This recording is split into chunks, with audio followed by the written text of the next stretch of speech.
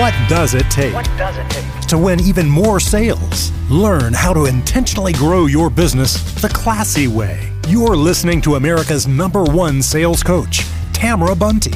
Here is today's conversation.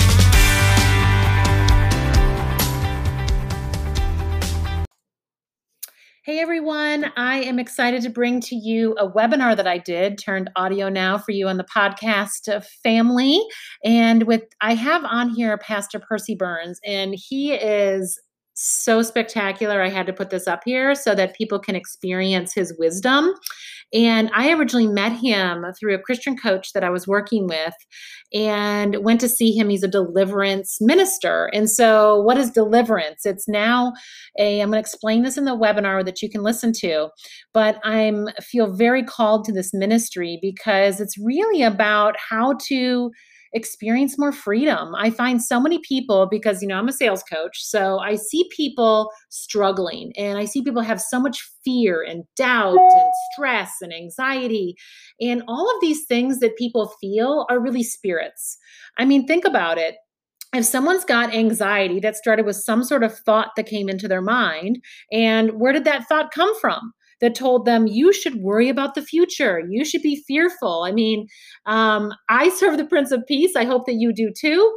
Not the author of fear, which is the devil. But think about it. If someone's got fear, if someone's afraid of making a phone call, I mean, where did they learn that? You're not born with that. I mean, I got my degree, my 4-year degree in family studies and early childhood development. And the one thing that I remember and learned the most was that when there are 2 fears that a baby has when they're born, they have the fear of falling and the fear of loud noises. But no baby has a fear of making phone calls. So where did that come from? That was learned.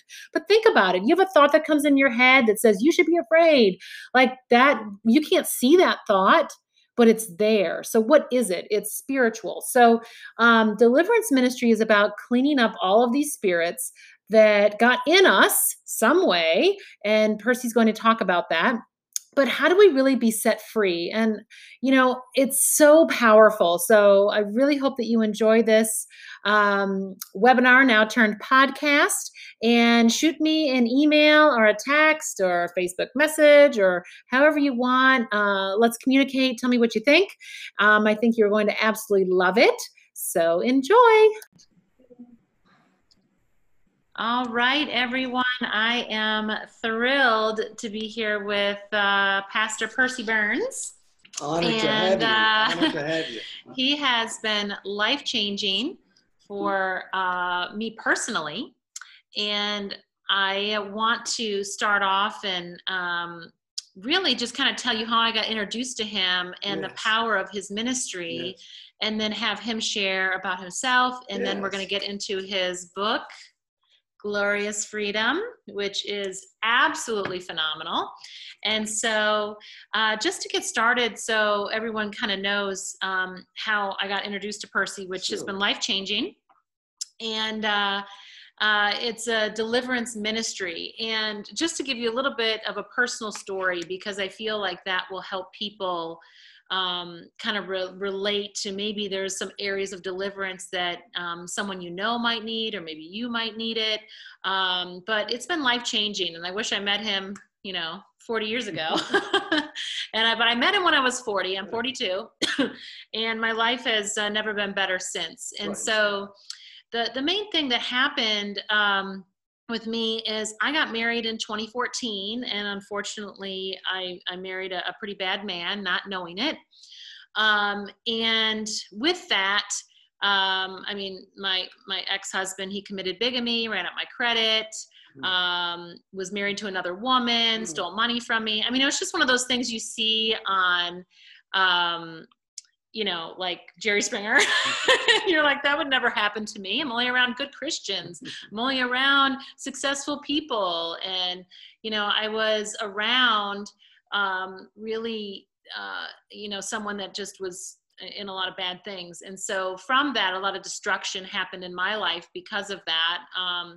And fast forward, I was just, in bondage. I was angry. I was bitter. I was trying to forgive, but not really able to, because I was just fueled with so much anger for what happened to me. And I was mad at God. Like, why didn't God protect me? And so there was just a lot going on that I needed healing from. And at the time I was actually seeing a counselor, and the counselor said, well, you have a lot of spirits in you from your ex-husband. But she said, I'm not going to cast them out. And it bothered me. I'm like, why wouldn't she take them out of me, And so I had met a friend of mine that was a Christian coach, and I told her this, and I said, this has been about 4 years, and it's really bothering me. Like, why is this, why wouldn't she do this, And she's like, well, you need to meet Percy Burns. So she's like, would you go for prayer? I'm like, sure. Now, I knew nothing. I've been around the church for a long time, but I knew nothing about deliverance. I'd never even heard the word. And so I'm like, sure, I'll take prayer. And my first session with him, I think I went through a box of tissues and just total healing. And then I came back again and then again. And it was the third time that was probably the most powerful, because I had been doing so much forgiveness work. I wasn't mad at anybody. I wasn't sinning in any way. And all the stuff was out of me. And I'm like, okay, Percy, let's see if you got anything left, right? And I think it took about 30 minutes, and he broke off the spirit of rebellion. And it was like an entity that broke off of me. It was one of the most spectacular, miraculous events of my life. And I'm just forever grateful to you for that. And so I want to share his wisdom with all of you. And I highly encourage you get his book, but I want to explain, or have him explain rather, really how we can be a Christian walking around and not be in freedom. How we can be depressed and angry and miserable and suffering financially and all these things, but God didn't intend that. So how do we really get free? And I think the biggest thing I learned from Percy is that if you see someone that's angry or bitter or broken or hurt or anything in any way, it's really not them, it's what's in them. Yes. And so we want to help you identify what could be in us or in other people, and then how we as Christians can do what Jesus did in his ministry, because we have the power of him in us to be able to cast that out. How do we do that and not be it like an exorcism from like one of those movies, right? Like, what is that difference? And so I want that's just kind of my personal story, how I get introduced, and the freedom that I've experienced, and how I love the deliverance ministry. I feel called to really be a part of it. And so, Percy, tell them about you. And you've been, in ministry for what, 47 years now? In this particular ministry, yes. Yeah. So honored to do so. And I appreciate so much each of you investing some of your time today in this together. I honor Tamara for her courage to open her heart before you. That takes a lot of courage. And but I started, I was way back when I was met the Lord early, and probably around 7 or 8, joined the Presbyterian Church as a 10-year-old. I had a somewhat pleasant youth. I played on the football team. I was in school play in the Beta Club, et cetera, et cetera. Didn't get into much mischief. I had a primary congressional appointment to the Air Force Academy. I had 13 relatives in World War II, heroes, incredible. The stories go on and on. I get misty-eyed when I reflect on that. Of course, they're all in eternity now. But I had this congressional appointment, was going to make a career out of the Air Force, be a pilot, et cetera, et cetera. And God clearly interrupted, and in that interruption, he called me into ministry. And so I gave up those dreams and shifted gears and went 4 years to a Christian college, and then 3 years to a Christian seminary. Seminary was rigorous, Greek and Hebrew and so forth and so on. And the first of 3 churches I've been privileged to serve was in New Orleans, right by the French Quarter. And that's a different world down there, believe me. So after several years in ministry, met a lovely girl from Texas. We married, and I was pastor of this old historical Presbyterian church. And I just knew there's got to be more to Christianity than I'm experiencing. And so I began to just pray, Lord, fill me with your Spirit. I knew it had something to do with the Holy Spirit. And a professor, a former Cambridge professor who he left that to go into ministry, who was also the top scholar, the king, that then England had a king, and the king scholar twice was brought by businessmen and women to New Orleans to speak. And wonder of wonders, on the second night, he spoke on this subject. And now I was 33 years old. I'd been to school 20 years. Nobody had ever mentioned this subject, knew nothing about it. And he spoke on spiritual warfare, or the fact that we can really face spiritual forces. I read the Bible. I was faithful to read the scriptures and all of that, and I'd see it, but didn't know what to do with it. So he told, about 500 of us were there that night. He spoke very British, almost nobility. His uncle was a colonel in the British Army. He went to the finest schools in England. His grandfather and uncles were brigadier generals. And he's up there speaking very brave, very unemotional, just very businesslike, very to the point. And then he gives an invitation.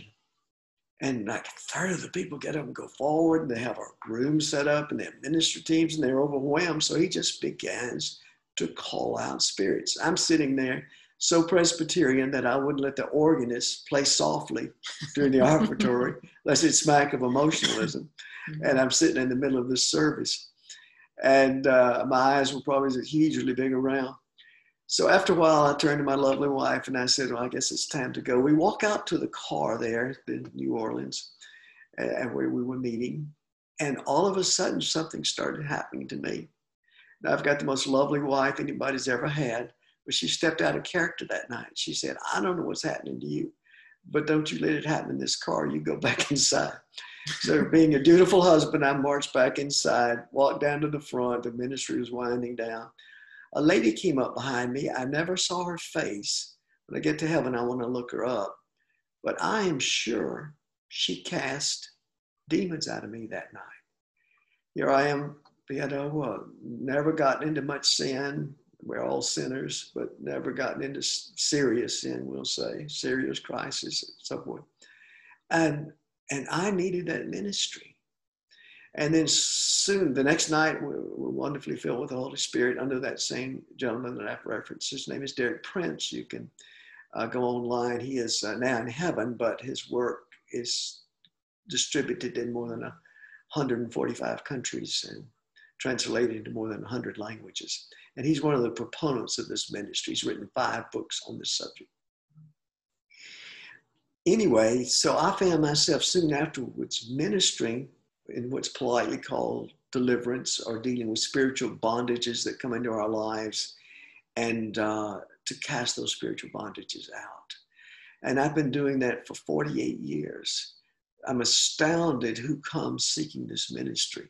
I'm astounded that many people that we respect from the business world, people we respect from the medical world, people we respect from the academic, and I'm talking about high academic world, master's, doctors, degrees, and so forth. I'm amazed who is supporting this ministry, who is seeking this ministry, who's bringing family members over here. I stand amazed. And I think it is one of the great, great needs of Christendom, particularly in the West. Much of Christianity worldwide takes all this seriously, but in Europe and the United States and Canada and so forth, it's not taken very seriously. People think of this as sort of middle age or something, 1,000 years ago or whatever.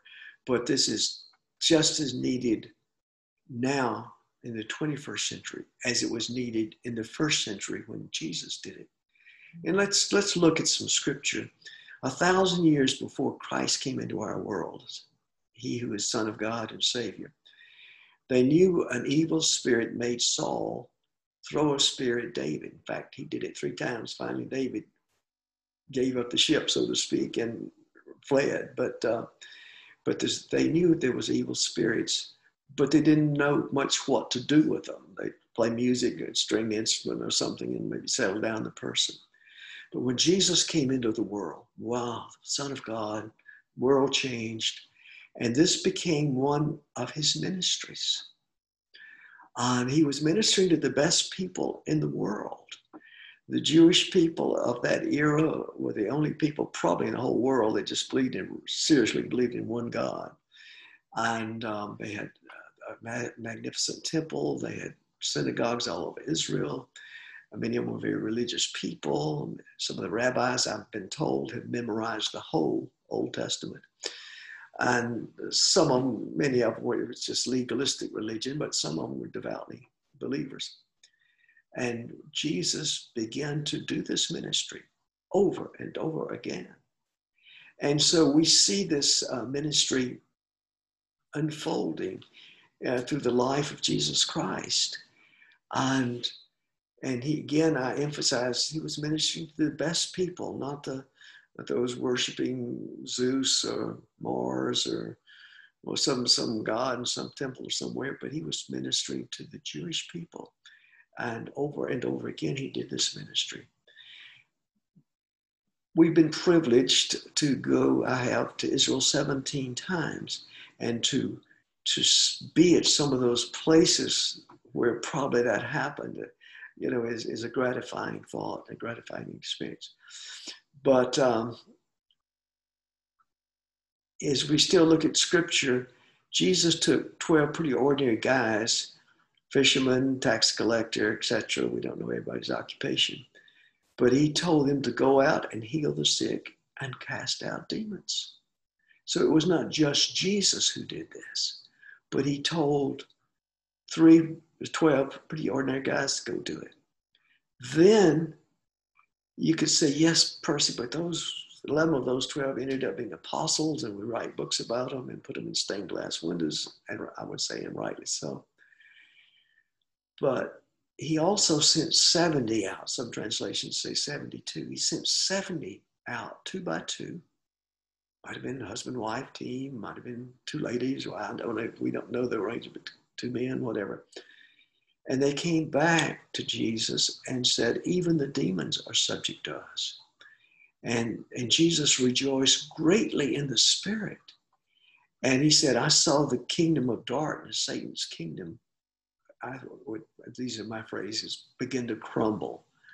The precursor to the defeat of Satan, when ordinary people, unnamed, not Peter and James and John, the apostles, but ordinary people were doing this ministry. And so we see the importance of this ministry. And I am just so privileged that Tamara was allowed me to share with you. And I think she's got some good questions she wants to ask. And so I'll pass the mantle back to her and attempt to answer her profound questions. Yeah, I mean, I really would just like to hang out with him all day. It's like all I want to do every day. She'd get bored quickly. No, I love it. I love it. So let's just talk about, because I think a lot of times, and I just think of myself going to church and all of this, and I'm like, why am I, not experience this freedom? So maybe talk about how spirits can get in. And sometimes we think it's, well, I haven't been in anything bad. I haven't done drugs. I haven't, done these things, but yet maybe an ancestor did. Yes. And things can do generational curses and generational sins and, things we can do to heal that. But maybe talk about just different ways that, the difference between a demonic spirit versus a mental illness, or how can we define or notice whether or not we have an evil spirit that we need to cast out. Excellent. Profound questions. One of the primary ways, again, I've been doing this with thousands of people over 48 years and have learned some things, God willing, God being gracious. Maybe 2/5 of what I deal with was passed through family lines. Derek Prince, who I referenced earlier, profound thinker, pointed out that all of us, every one of us, had or have 2 parents, 4 grandparents, 8 great-grandparents, 16 great-great-grandparents. So if you add all that together, you have 30 people feeding into you, running through that. Parents, grandparents, great-grandparents, great-great-grandparents, 30 people feeding into you. And whether it was secular or Christian or some other religion or whatever, you know, they obviously did good things for you at times. They fed you, they educated you, they gave you shelter, whatever. And the scripture says we honor our father and our mother. It's one of the 10 commandments. We honor our father and mother. Nobody had perfect parents. Nobody. And those of you who are parents, you would have to say you're not a perfect parent either. But we honor our father and mother, one of the 10 big ones. But also in the same 10 commandments, it said evil can be passed to the 3rd or 4th generation. So as we counted back to great-great-grandparents, 4 generations, evil can be passed to us through them. For the most part, I had a noble family. Many of them have stepped into eternity now. But I'll just pick out a thing or 2 or 3 from my family. One of my grandfathers and grandmothers entertained U.S. senators and governors in their home. He was a successful business person and obviously was interested in politics to some measure. She was a member of one of the branches of the Christian church. She had a pin that she wore occasionally, a life pin for women of the church of that denomination. A good denomination, I would say. But also, she lived with us. My grandfather died early. She lived with us, and she told the fortune at the breakfast table every morning. So my mother was a school teacher. My father was a small businessman. My younger sister and I would sit there, and she would tell the fortune at the breakfast table every morning. Well, we were active in church. Mother went to church every time they opened the church doors. My father would go about once a month, kind of thing. But we were, active church people and so forth. And here the fortune is being told at the breakfast table every morning. And some way, somehow, we didn't realize, hey, this isn't kosher. We're doing things that don't honor God. But probably more than anything else, my grandfather was an alcoholic. Would chase her around the outside of the house and way out in the country with a loaded pistol. Other grandfather was a lawyer, I would say a gifted lawyer, but he was an alcoholic. And so the stories go, my father was an alcoholic, my favorite uncle was an alcoholic and so forth. So there were destructive things that were passed down. And I very much believe in mental illness and would never believe that I could cast mental illness out of somebody, but I can cast demons out of somebody that agitates and uses mental illness. But so much of what has been, we inherited from family, so much psychological, you find yourself saying the same thing to your children that your parents said to you, kind of thing. We learn from our families, whatever they were like. But also, darkness can be passed through family lines. And as I ministered over and over again in this, I've never heard one person stop me and say, "Percy, not my family. No, my family was just great, and none of this could be in my family." One thing I have seen, particularly in younger couples, is just the realization would hit them and they would say, "I don't want this passed down to my children." And I've heard that over and over and over and over again. Mm-hmm. And so if you've got nothing else out of this, and I hope you get a lot more out of it, but that these things can be destructive, they can be spiritual, and we don't want them passed to the next generation. We want to spare that generation this. But so things can be passed, not only psychological things, not only mental illness. Oftentimes, if a parent is mentally ill, the child's, even adult child, struggles with possibly the same mental illness and so forth. I know that happens. But also, evil spirits can be passed from one generation to another. And so that is one of the ways I've seen these spirits passed. And very typically, I break off anything generational. Before I begin ministry, I just break off anything generational. Now, when I say I break it off, it sounds like I'm something special. I am nothing special.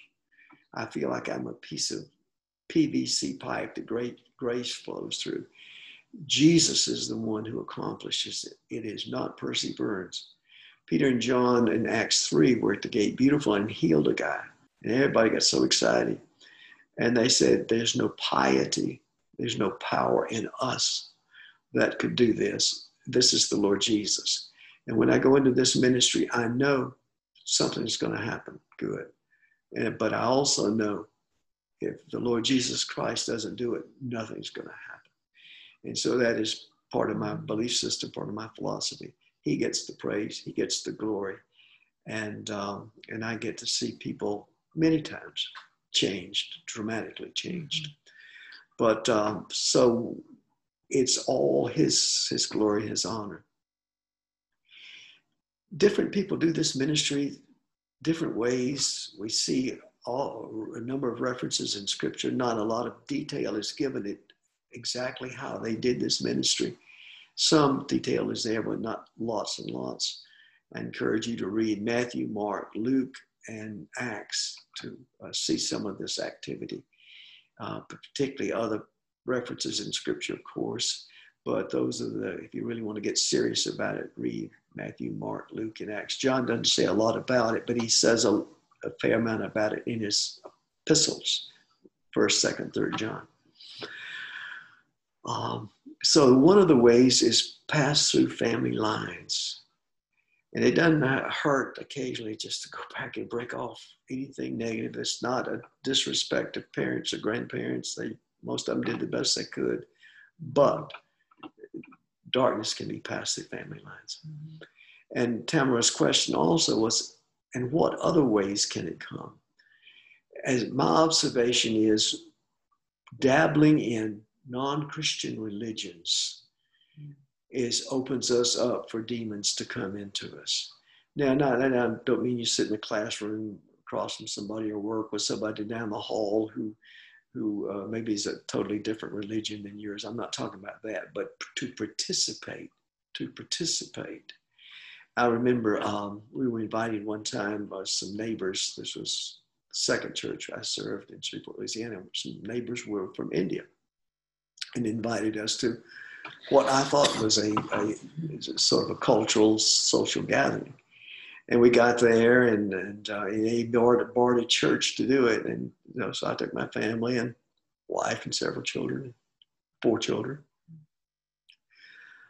And soon after we finished eating, they started to put something in, I guess, an idol or something in a chair and started dancing around it and worshiping and all. And we got out of there quickly because I would not put my family and myself at any kind of risk there. Politely and so forth, we got out of there. So it moved from a festival of friendship and food and all to worshiping. They've got something like 33 million gods in the Hindu world, and they were worshiping one of those gods. Any kind of thing like that, any involvement in the New Age, lots and lots of people dabbled in New Age, any kind of involvement in New Age, any kind of involvement in superstitions. We're in the Southlands. The South, as most of the nation, but the South had a lot of superstitions and any dabblings in superstitions. That's dabbling in a non-Christian religion. And God takes all this very seriously. We might not. Even reading your horoscope, reading your astrology charts, that sort of thing, trying to know the future. The only legitimate way into the supernatural is through the Holy Spirit. Every other way is illegitimate and offensive to God. And so I would encourage you who might have been or still dabbling in things like that, repent, throw it away, get away from it, and so forth. Things as harmless, as seemingly harmless as a Ouija board or a 8-ball or playing seance at the pajama party as a teenager or something. These things open us up for darkness. And I've seen it for decades of what it does and how it can wound and hurt. And these are These are personalities that get into us, and they have their diabolical purposes to make us less than what God wants us to be. And so that's another way. Multiple sexual partners can open us up to spiritual bondage. Sometimes in their wild college days or high school days or whatever days, people, even secular people, sometimes I think are embarrassed reflecting back, but did crazy things, sinful things. And sometimes spiritual beings invade us. I remember ministering to a girl, master's degree, very impressive young lady, late 20s. I commanded the spirit of the occult to come out of her. She stopped me. She said, I've never had anything to do with the occult. I said, have you ever been intimate? Here's old-fashioned language, intimate with someone. She said, yeah, I live with a guy who was very deep in the occult. And so obviously through their activities, that got passed to her. In fact, some people out there, I think purposely involve themselves in some of this activity just to pass darkness from person to person. Mm. But being that said, another way that in your past, hopefully not in your present life, but in your past life, multiple sexual partners could have opened you up. Sometimes a very innocent traumatic experience in that car wreck, getting lost as a child, wandering away from your home and panicking and spirit of fear came in, something like that. Sometimes it's just the traumatic events of life. I'm a respecter of the church. I honor the church.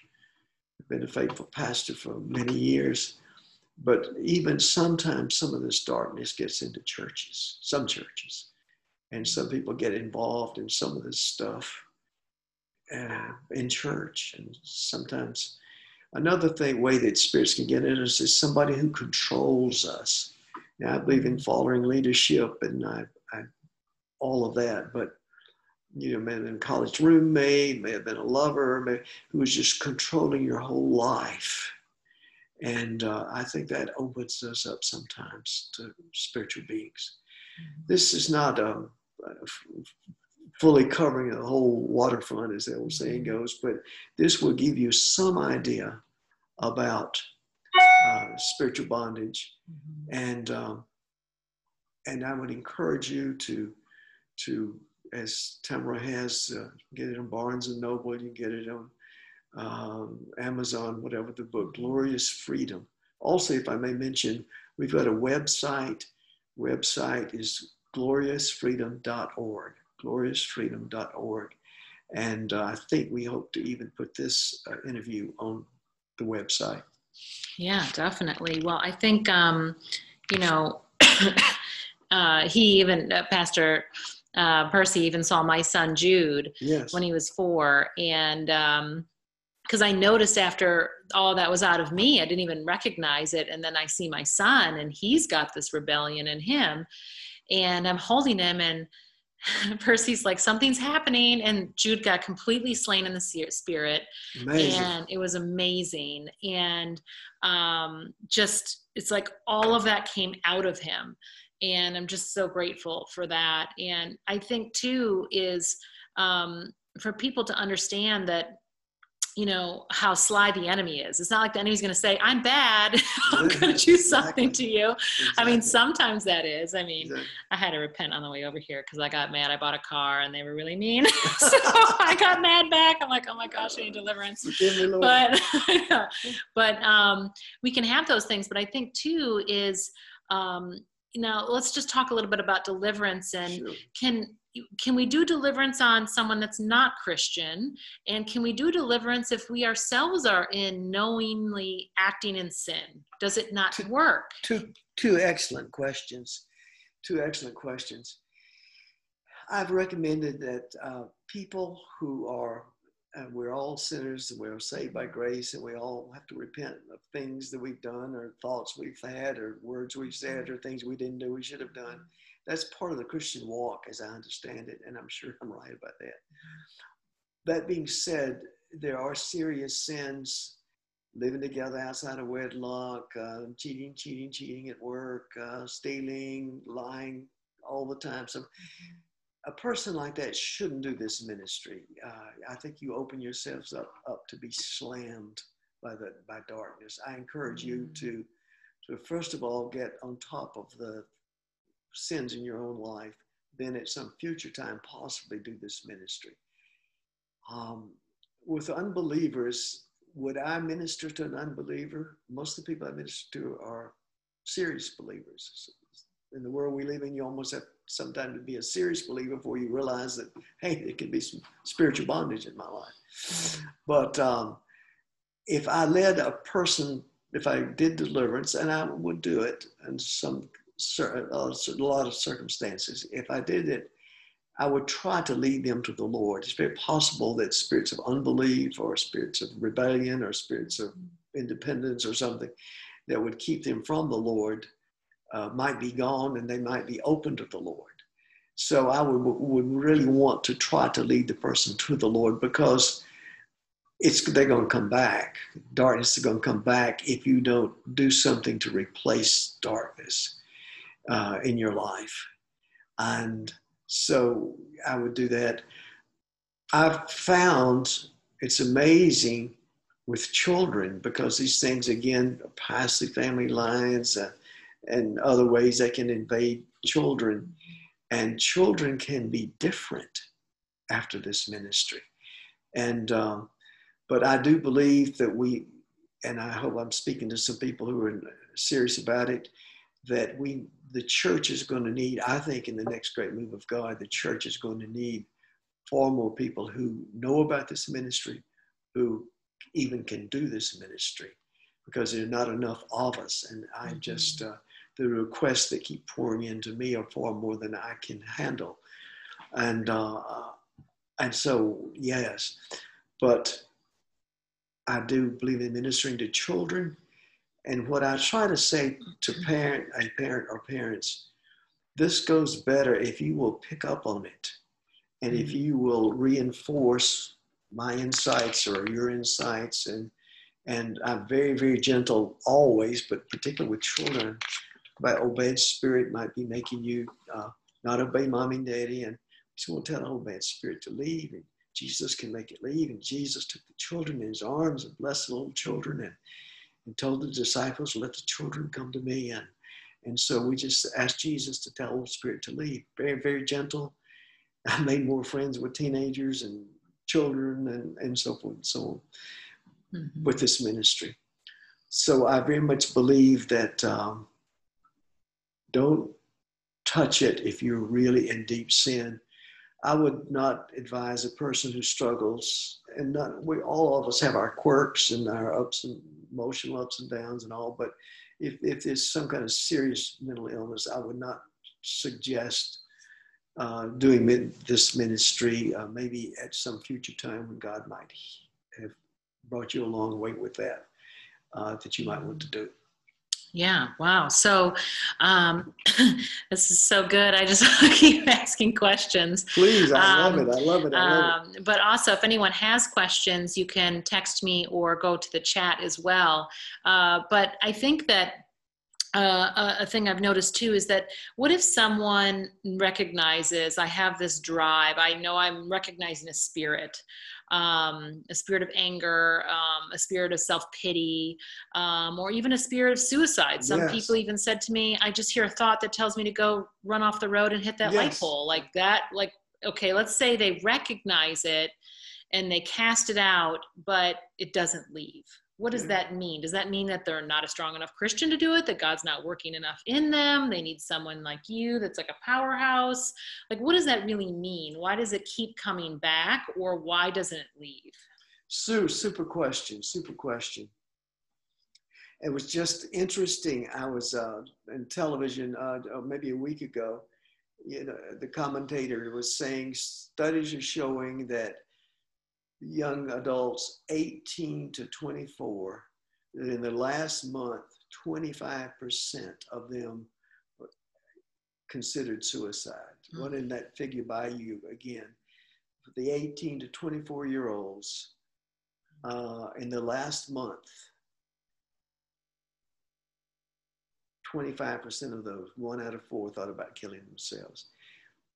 Satan is described in Scripture as a liar, as a murderer, as an accuser of the brethren. That is maybe the best definition of Satan. There he is, a strong force, a fallen angel. He's got a host of demonic beings. The Scripture speaks of authorities and powers of darkness. It speaks of demons, evil spirits, unclean spirits, which are probably the same thing. We're under different names. We don't know. He's probably got millions, maybe billions of forces that he levels against God's creation all over the world. We're all made in God's image, and we are the favorite part of God's creation to God. And some portion of us have embraced through Jesus Christ, God the Father in heaven. But Satan loves to tear up what God has put together. And so we see this whole host coming against us. And restate your question again. I've got my preliminary. I missed that really good question. So, we might recognize that we have this in us. Yes, even us, normal Christians, go to church.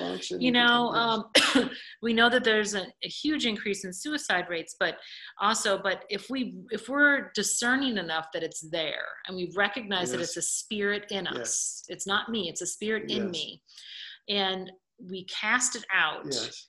But it doesn't leave. Yes. What are we doing wrong that it doesn't leave? And then if it does, but keeps coming back, why is that? Excellent question.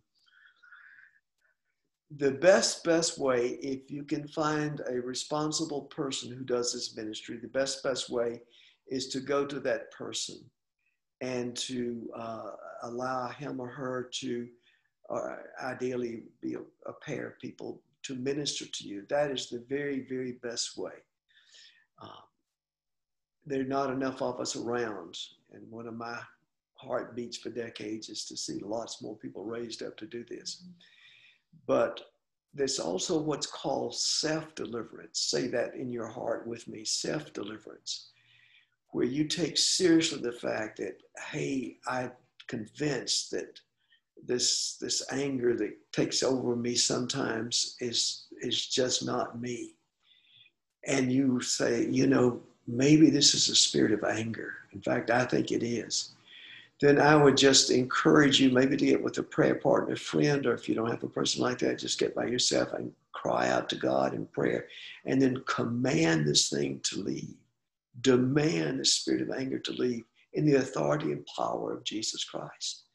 Demand it to leave. Self-deliverance. I cast you out of me, you wretched spirit. I've done that for myself after my initial deliverance way back July 20th, 1971. Command it to leave. And then I also, and then the question is, does it come back? Sometimes the pattern is there. We've sort of lived with those thoughts flashing through our minds occasionally, and so forth. And so change your way of thinking.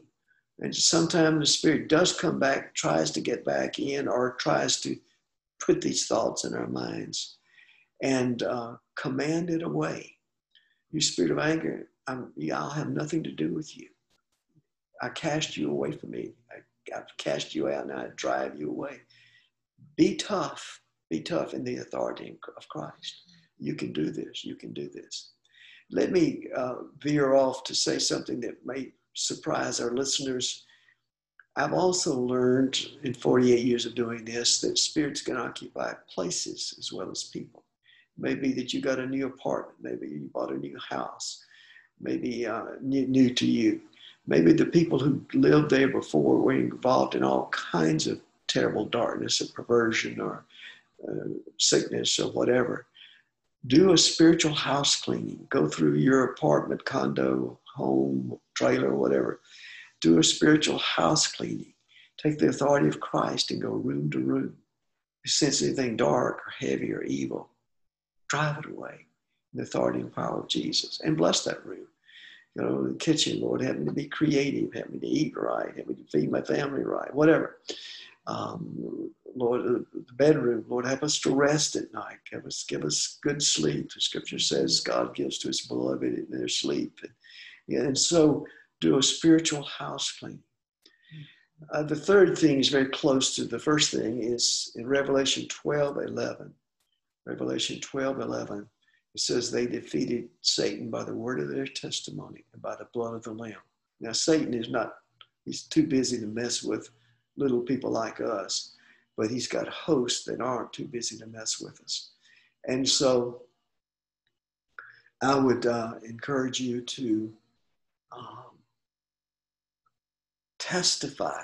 If you sense darkness, evil coming against you, testify who Jesus is, my Lord, my Savior, the Son of God, Lion of the tribe of Judah, very God of very God, begotten, not made.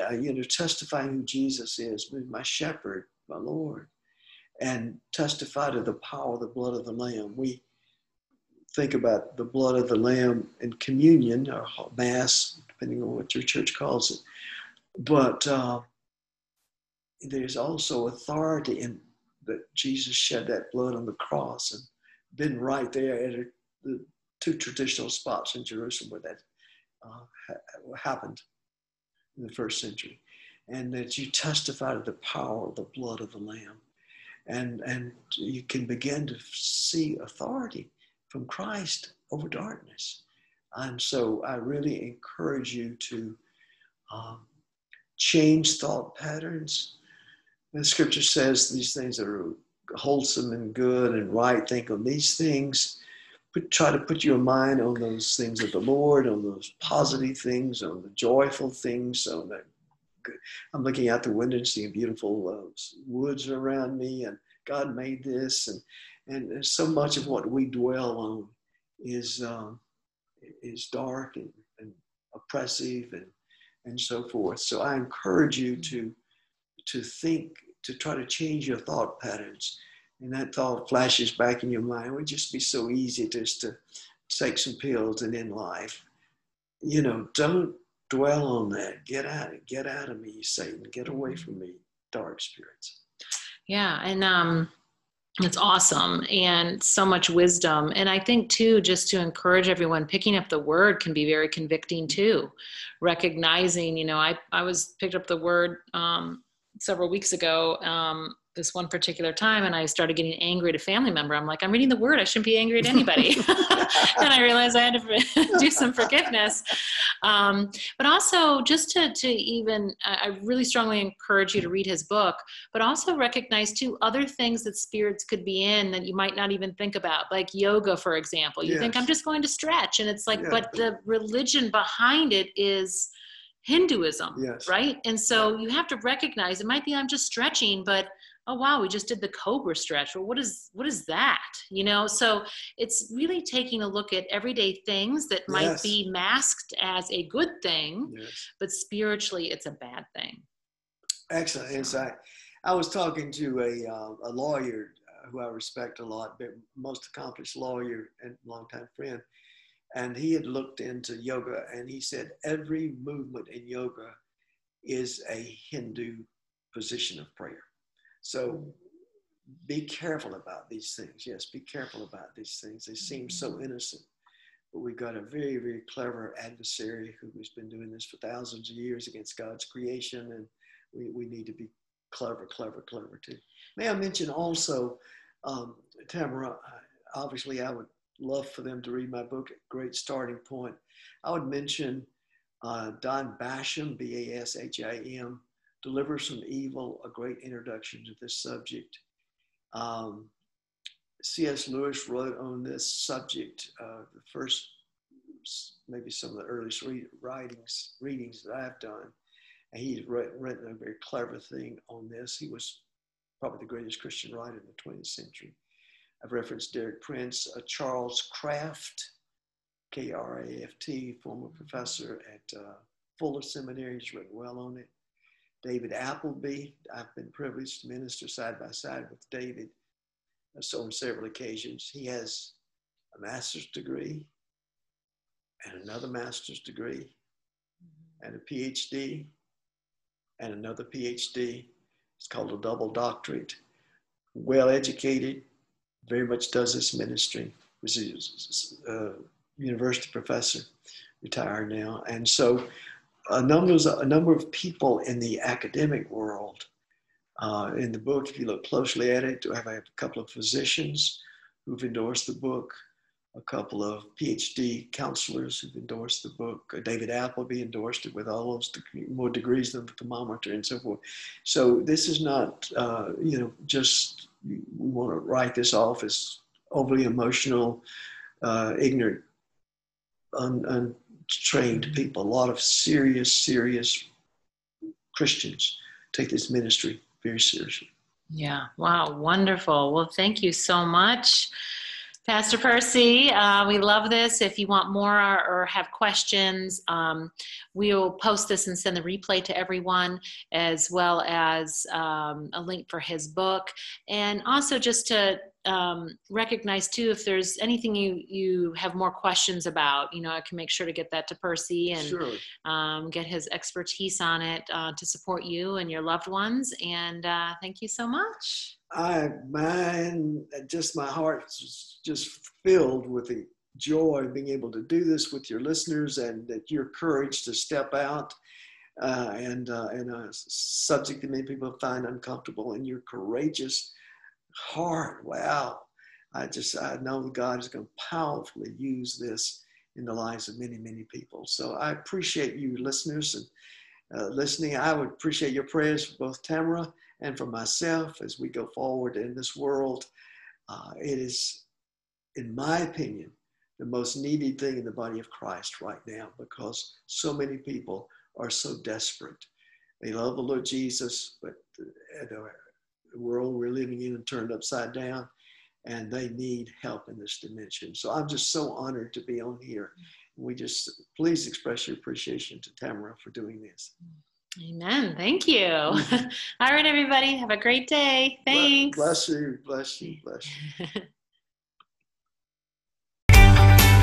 To book Tamara for your next sales event and increase sales now, call 704-247-8333. 704-247-8333. Or catch us online at tamarabunty.com. Thanks for listening to America's #1 sales coach, Tamara Bunty.